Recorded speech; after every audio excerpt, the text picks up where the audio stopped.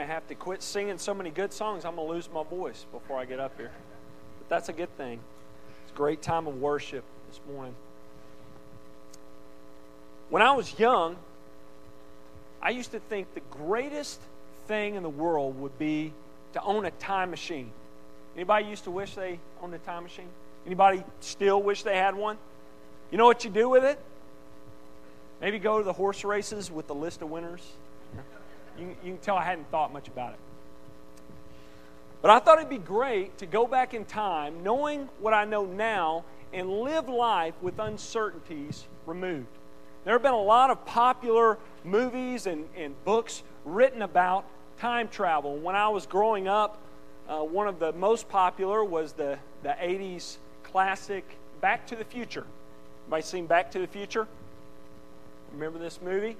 In this movie, you have Marty McFly, played by a young Michael J. Fox, who is just a typical teenager from the 80s who is accidentally sent back in time to 1955 in a plutonium-powered DeLorean car, invented by the mad and crazy scientist, Dr. Emmett Brown, who's played by Christopher Lloyd.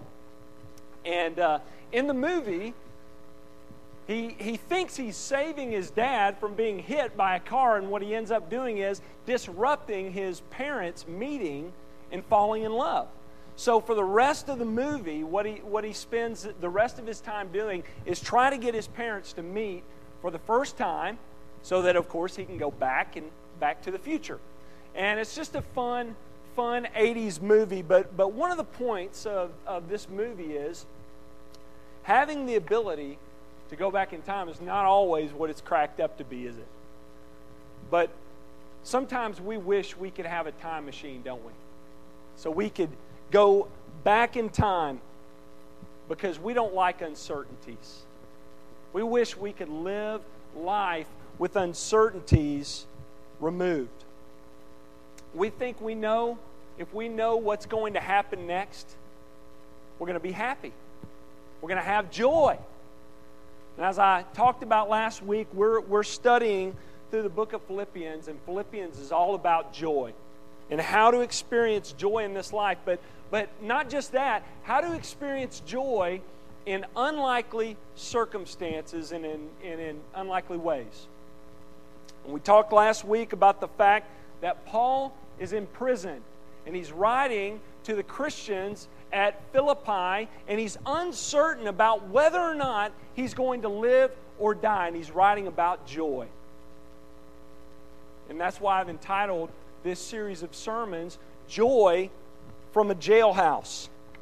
And today we're going to continue, and what we're going to learn today in the text today is there were a lot of uncertainties surrounding Paul and his ministry, but we learn that he is experiencing joy in the midst of this uncertain circumstance. And my prayer this morning is, as we examine Paul and we examine Paul's perspective this morning, that you too will learn how to find joy in the midst of uncertain and difficult circumstances. So if you have your Bibles, turn to Philippians. We're going to be looking at verses 12 through 19 this morning on how to experience joy through uncertainty.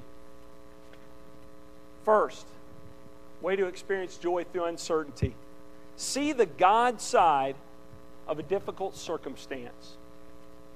See the God side of a difficult circumstance. Look at verse 12. Paul says, I want you to know, brothers, what has happened to me has really happened to advance, has served to advance the gospel. See, the Philippians were concerned for two reasons. Number one, Paul was their friend, right? We talked about last week how Philippians, we can tell through the book that he had a very close bond, a close relationship with the Christians at Philippi. So in one way, they're worried about Paul and his well-being. But secondly, they're also worried about what's going to be the future of things. What's going to happen to the ministry, because Paul, the greatest missionary to ever live, has been taken out of the game. He's been in prison. So what's going to happen? So they send one of their own to go to be with Paul, to serve alongside him. They send a gift along with him to comfort Paul, but also to receive word on what's going on. So Paul sends him back with this letter to the Philippians. And this is what he said. By the time of this writing, you have to understand that Paul had been in prison close to 2 years. So him being sidelined, him being out of the game to the Philippians was like Michael Jordan leaving the Chicago Bulls. The Bulls are never the same, were they? They've never been the same since Michael left. And that's the way they kind of looked at Paul. Will the ministry ever be the same without Paul? And Paul sends back word. He sends back some good news and some not so good news, some uncertain news. But he sends back and he says, I don't know what's going to happen to me. It's kind of uncertain as he talks about in this passage here. But he says, one thing that is good is that God is using this situation, my imprisonment, to advance the gospel. So he assured them there was difficulty here. He was uncertain about whether or not he was going to live or die, but his imprisonment God was using to spread the gospel. When we go through difficult circumstances, how do we respond? How do you respond in the midst of difficulty? Oftentimes, when difficult circumstances come, we immediately think about all the negative ways that it'll affect us. Anybody do this? Ask my wife. I'm the world's worst at doing it. When uncertainty comes, we don't even have bad news yet. And I'm beginning to think, oh, this is going to be bad. This is going to affect me in this way, this, and this. And one thing the enemy wants more than anything is for you to ruin an opportunity to make much of God in a difficult circumstance.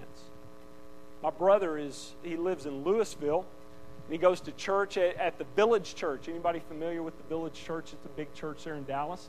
Matt Chandler is the pastor, and this past Thanksgiving, while he was with his family, he blacked out, and they had to rush him to the emergency room, and after running some tests, they found a mass on his frontal lobe. And they went in and they operated, and they determined that it was malignant, and he's now going through chemotherapy. But my brother sent me a video. But before he had his surgery, he filmed a video and sent it out to his church. And I want to share with you some of the things that he shared with his church, because I think it pertains to what we're talking about right here. He says this: even though I would love more than anything to grow to be an old man and to watch my kids grow up and to walk my daughter down the aisle, he says, I rejoice in the fact that I get to show you that none of that is better than Jesus. Wow. He said, we've rejoiced and we've made much of God in the many victories that we've had at the Village Church. But he said, now I rejoice in the fact that I get to show you how to rejoice and make much of God in the midst of suffering. Wow, what a perspective to have. He's not ruining his opportunity, is he? He truly sees the God side of his difficult circumstance. May that be true of us. May that be true of us. So see the God side of a difficult circumstance. Second, we want to experience joy through uncertainty. Remain faithful in uncertain times. Verse 13. So that it has become known throughout the whole imperial guard and to all the rest that my imprisonment is for Christ. So Paul was down, but he wasn't completely out, was he? Paul's never completely out of the game. If Paul's breathing, he's continuing the ministry, isn't he? So he's down, but he's not completely out. Reminds me of a movie. Have any of y'all will know that I'm a big movie guy. I reference a lot of movies here. But have any of y'all seen The Natural? With Robert Redford. He's the fictional character Roy Hobbs. And he's on the fast track to the major leagues. Fast track to be one of the greatest baseball players ever. That's his goal. That's a pretty big goal, isn't it? But while he's on his way to the big leagues, he gets mixed up in the wrong situation, ends up getting shot and gets sidetracked from the game for years and years. But he's continuing to work, and eventually he makes it to the major leagues, but he's real old now. And he has a great baseball season, but only to be sidelined again at the end by the same injury. And at the end of the movie, he tells those who think that he's finished and that he's not going to play again, that his plan, no matter what, is to swing away. Man, it's one of those powerful moments in the movie. My plan is to swing away. And man, that's Paul. He's down in a way in that he's confined to a prison, but he's definitely not out. While in prison, we talked about last week, Paul had the freedom to preach and to teach and to write while we're in Romans, which we're thankful for, right? Because we have some great books during his time, Ephesians and Colossians and others. But he makes mention in verse 13 that he has remained faithful to the cause of Christ by making him known in his chains. He says, it has become known throughout the whole imperial guard. This is the elite troops that were housed in the emperor's palace, and to everyone else. That could be anybody. Maybe people in the palace, other believers, people who came to visit Paul, other members of the Jewish community. He said, I have made known to all these people that my imprisonment is for Christ. So Paul wasn't really out of commission, was he? They tried to keep Paul down, but Paul kept swinging away. And it's interesting, you look at Paul's ministry, everywhere Paul ended up, whether by force or by choice or by leading of the Spirit, that's where Paul's ministry continued. There was a preacher in the 4th century, one of the great preachers in Christian history. His name was John Chrysostom. And he was such a great preacher that 100 years after his life, they nicknamed him Golden Mouth. It's kind of an interesting name, isn't it? But just the words he spoke were just good as gold. What a great nickname to have, Golden Mouth. But he came to be the bishop in Constantinople toward the about 398, toward the end of 300 A.D. And during this time, when he came in, there was a lot of corruption in the church. A lot of church leaders were just power hungry, money hungry, and Chrysostom didn't like it. So when he begins to preach, when he starts his ministry there, he just begins to preach against corruption and calling for these church leaders and these Christians to live more in line with the Word of God. Let me ask you, do you think they liked it? Think they said, hey, thanks, man. Yeah, I'm a dirty sinner. I better get my life right. You think that's what they said? No, they exiled him. Get him out of here. They kicked him out of Constantinople. And you know what happened when he got kicked out? Riots began in the streets. So much so that they had to bring him back. And do you think Chrysostom just said, I'm going to kind of hang back. That got me killed. Think he said that? No, he goes right back into the pulpit and begins to preach against corruption and the fact that these church leaders need to be more in line with the Word of God. You know what happened? He gets exiled again. And he ends up dying in exile. And I know that sounds like, oh, that's a horrible end. But because of his faithfulness in uncertain times is the reason why his life now echoes through the halls of history. He didn't waste his opportunity, did he? And Paul's enemies, man, they certainly hoped that it would do the trick. Maybe if we just put Paul in prison, just shut him up in a certain way, we can stop this spread of the gospel. But you know what? Paul continues to be faithful. And he informs the Philippians that his imprisonment has served to spread the gospel all the more. You know, oftentimes when we go through difficulties in life, we do one of two things. One, we gripe about it. Or two, we just kind of grin and bear it, try to make it through it. But when we do one of those two things, you know what happens? Faithfulness gets put on hold. When you go through difficult times in life, does your faithfulness to God get put on hold? Are you faithful to God in the good times and then just idle spiritually when you go through difficulty? Early on in my in my Christian walk, I was going strong. Things were going good, and I was just growing by leaps and bounds. And then I have a back injury, and I have to go in and have surgery. And the first surgery didn't go well, so about 8 days later, I had to go back into the hospital for a second surgery, and I was there for a while. I actually woke up from surgery, and I couldn't feel anything from the neck down, and I just thought, my body is just really messed up. And I was young. It's about 10 years ago, and I got severely depressed. I began to think I'm never going to be able to do what guys my age do.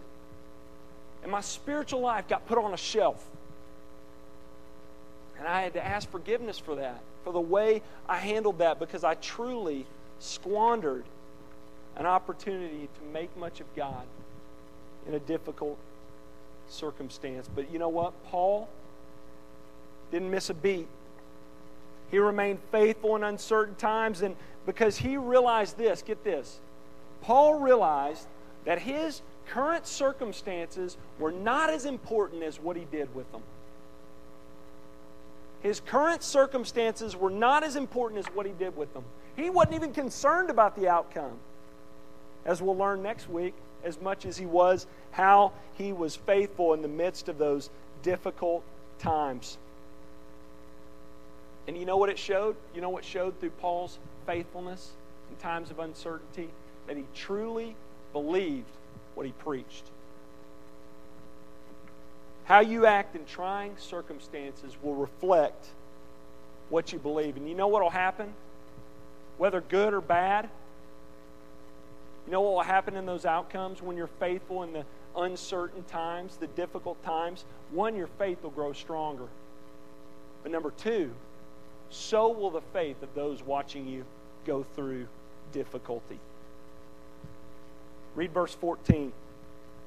Paul says, "And most of the brothers, having become more confident in the Lord by my imprisonment, are much more bold to speak the word of God without fear." So not only was the gospel being spread through Paul directly because of his faithfulness in continuing the ministry while he's locked up in chains, but so is the gospel being spread indirectly by those watching Paul go through that difficult circumstance and watching him suffer well and watching him remain faithful in the uncertain times. And they watch Paul go through that, and they're empowered, and they go out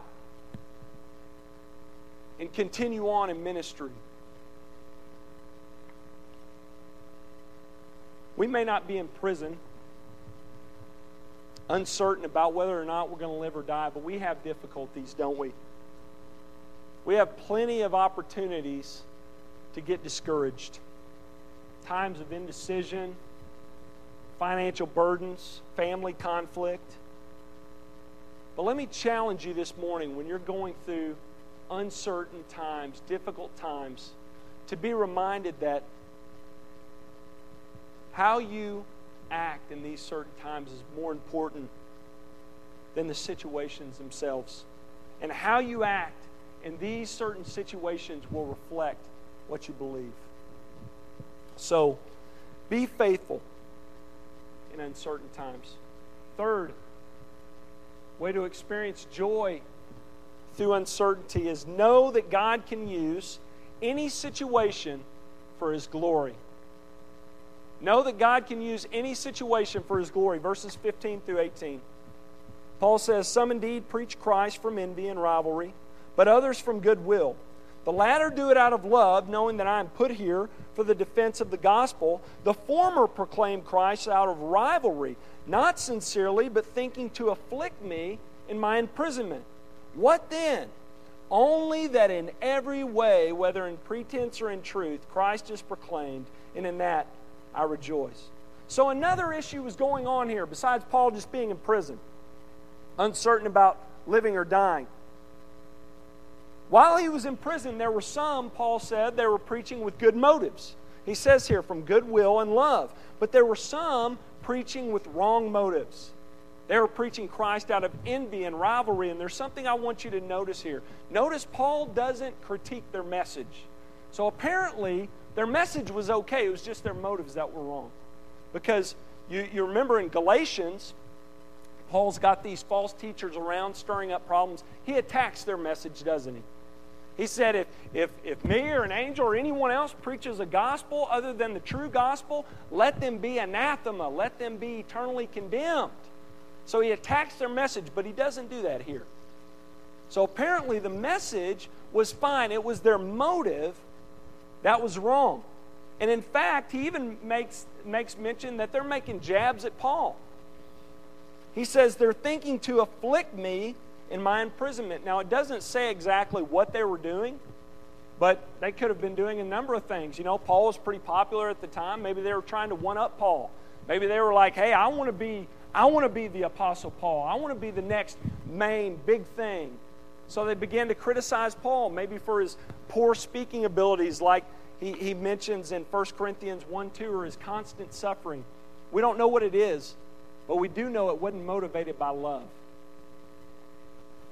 They were doing it out of a desire to harm Paul in some way. But does that affect Paul?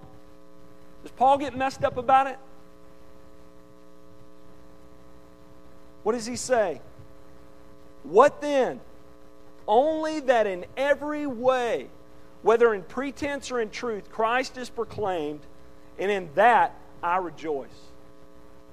Times were rough for Paul, weren't they?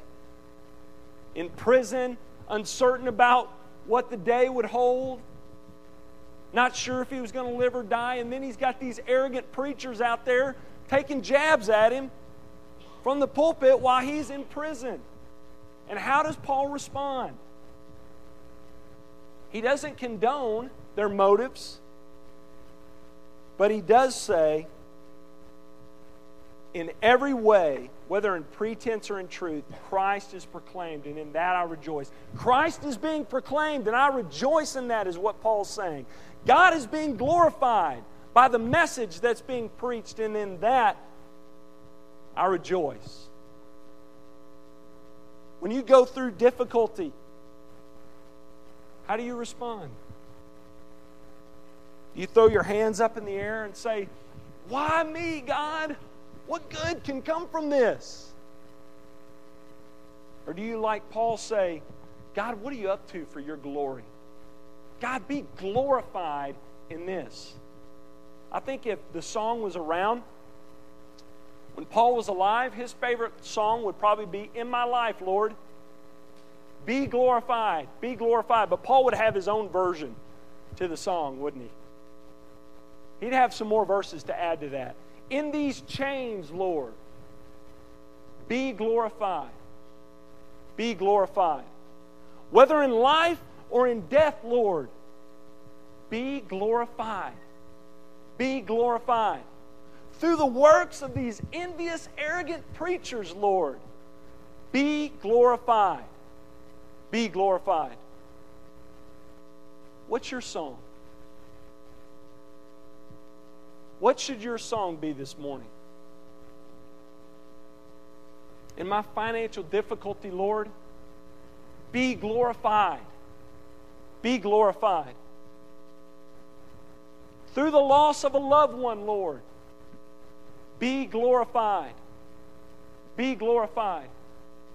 In my bout with cancer, Lord, be glorified. Be glorified. Know and trust that God can use any situation for His glory. Fourth and finally, experiencing joy through uncertainty, we have to rely upon the prayers of the saints and the provision of the Holy Spirit. In times of uncertainty, rely upon the prayers of God's people in the help of the Holy Spirit. Paul says, yes, and I will rejoice, verse 19. For I know that through your prayers and the help of the Spirit of Christ, this will turn out for my deliverance. So Paul's strength to continue on in this difficult period in his life came from two sources, human and divine. Let's talk first about the confidence in God's people here. If you've ever wondered, if you've ever asked the question whether or not prayers matter, here's your answer. What encouraged Paul most was the fact that his brothers and sisters in Christ were lifting him up in prayer. Now, Paul believed and he taught that God is sovereign, that God's will be accomplished no matter what.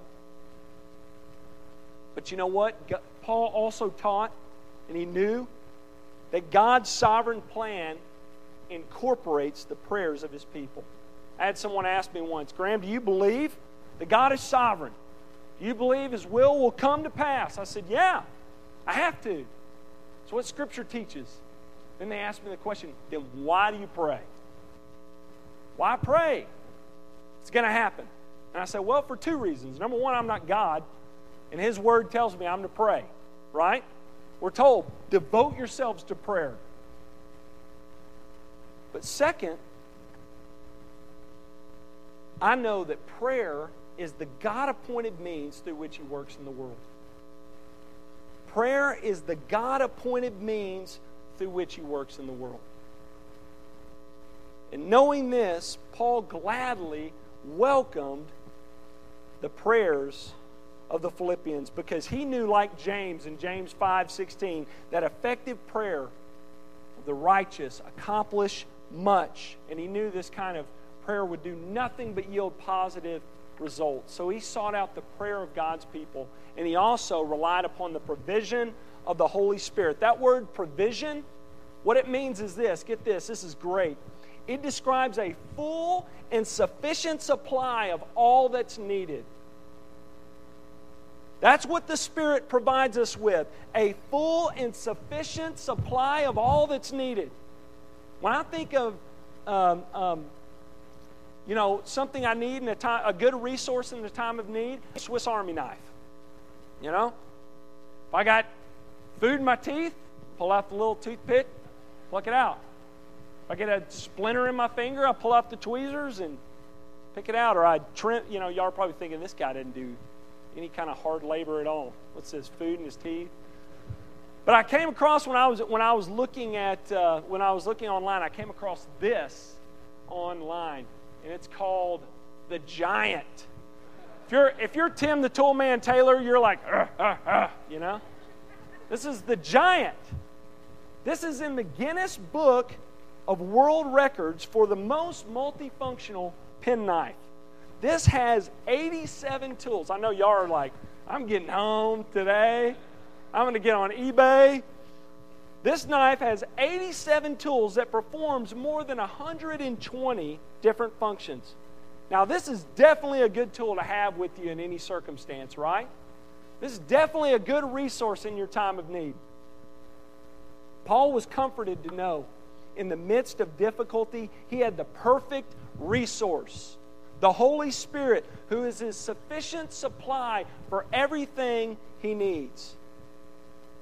Like I said, he is Paul's source of power and protection. Paul knew, I am sealed with the Spirit of God. I am indwelt with the Spirit of God. So no matter what happens, I'm going to continue with God in this life or in the next. In fact, he says here, this will turn out for my deliverance. And some have questioned, well, Paul's thinking of his physical deliverance here, and some say he's thinking of his spiritual deliverance. I think he's intentionally vague here. I don't think he knows. I mean, he talks about it in the later passages. What's going to happen? Should I desire this more or should I desire this more? And then he finally comes down on maybe he's going to be delivered. But here I think he's intentionally vague. Paul wants the Philippians to know whatever happens to me, Whether I'm delivered from this prison or maybe it won't come about and I'll be executed. No matter what happens, I will be delivered. I have the Spirit of God. I'm going to go with God in this life or in the next. What a perspective. And that confidence in the Spirit, that provision that the Spirit gave him, empowered Paul to continue to remain faithful in uncertain circumstances.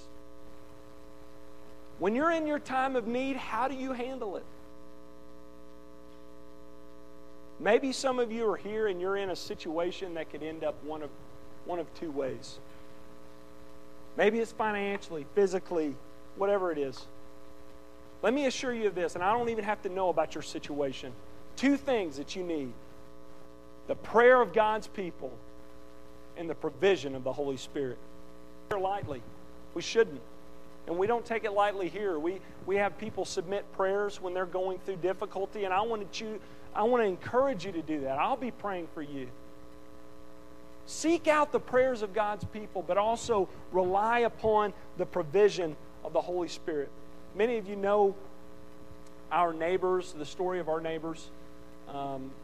We were very close, grew up together. I mean, not grew up together, we were on the same street and lived. Our girls grew up together. And last couple of months ago, they lost their 5-year-old daughter to a brain tumor. And it just rocked our world. You know, our little girls played together. And I'll never forget getting that letter, getting that call. I was with Brent eating lunch. And it was just an emotionally just draining several days. It felt like weeks going through that. And we kind of saw them go through highs and lows. You know, they'd get some sort of news that would give them some sort of hope, and then it would just be bad news, and just up and down and up and down. Through that uncertain time, I saw this to be true. God's people were lifting them up in prayer. And they were relying upon God's help, God's Spirit to get through that difficult circumstance. And we saw them just find inner strength and grace for the moment. It wasn't easy.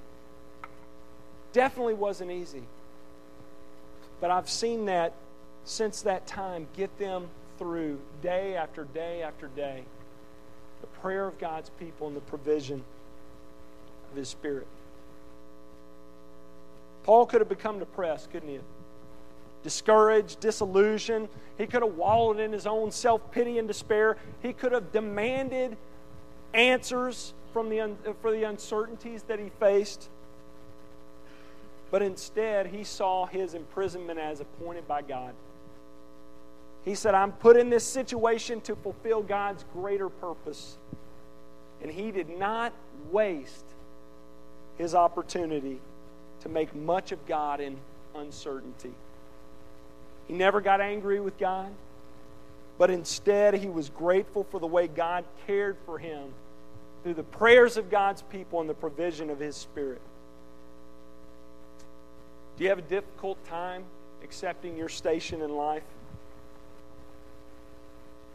Financially, physically, emotionally, otherwise? Are you busy yelling, "Why God? Why me?" Are you saying, "What for, God? What are you doing for your glory, for your purposes?" Are you saying, "What good can come from this, God?" Are you saying, "God, be glorified in this"? Are you seeking out the prayers of God's people and the provision of the Holy Spirit? This perspective is the perspective of Paul. And it's to be our perspective, even though it's not easy.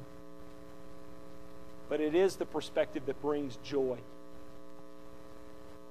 And this perspective is a result of a right relationship with God through Jesus Christ. You want to be able to see the God side of a bad situation? You want to have the strength to be faithful in uncertain times? Do you want to have a benefit from the prayers of God's people and the provision of the Spirit? Do you want to be able to see any situation, look at any situation and see God's glory in it? Truth of the matter is, we don't know what's going to happen, do we? We don't know what's going to happen from one day to the next. But you know what? You can belong to a God who does not live in the realm of uncertainty. Our relationship with God has been broken. It's been severed because of sin. But the good news is, through faith in Christ, through trusting in Him alone, we can have that relationship restored. Although you don't know what your next step will be, the day holds, you know what? God does. And He wants to have a relationship with you so He can guide and direct you in this life. Proverbs 3, 5, and 6 says, "Trust in the Lord with all your heart. Do not lean on your own understanding. In all your ways, acknowledge Him. He will make your paths straight." If you've never trusted in Christ for your salvation, I pray that you would do so today. Would you pray with me?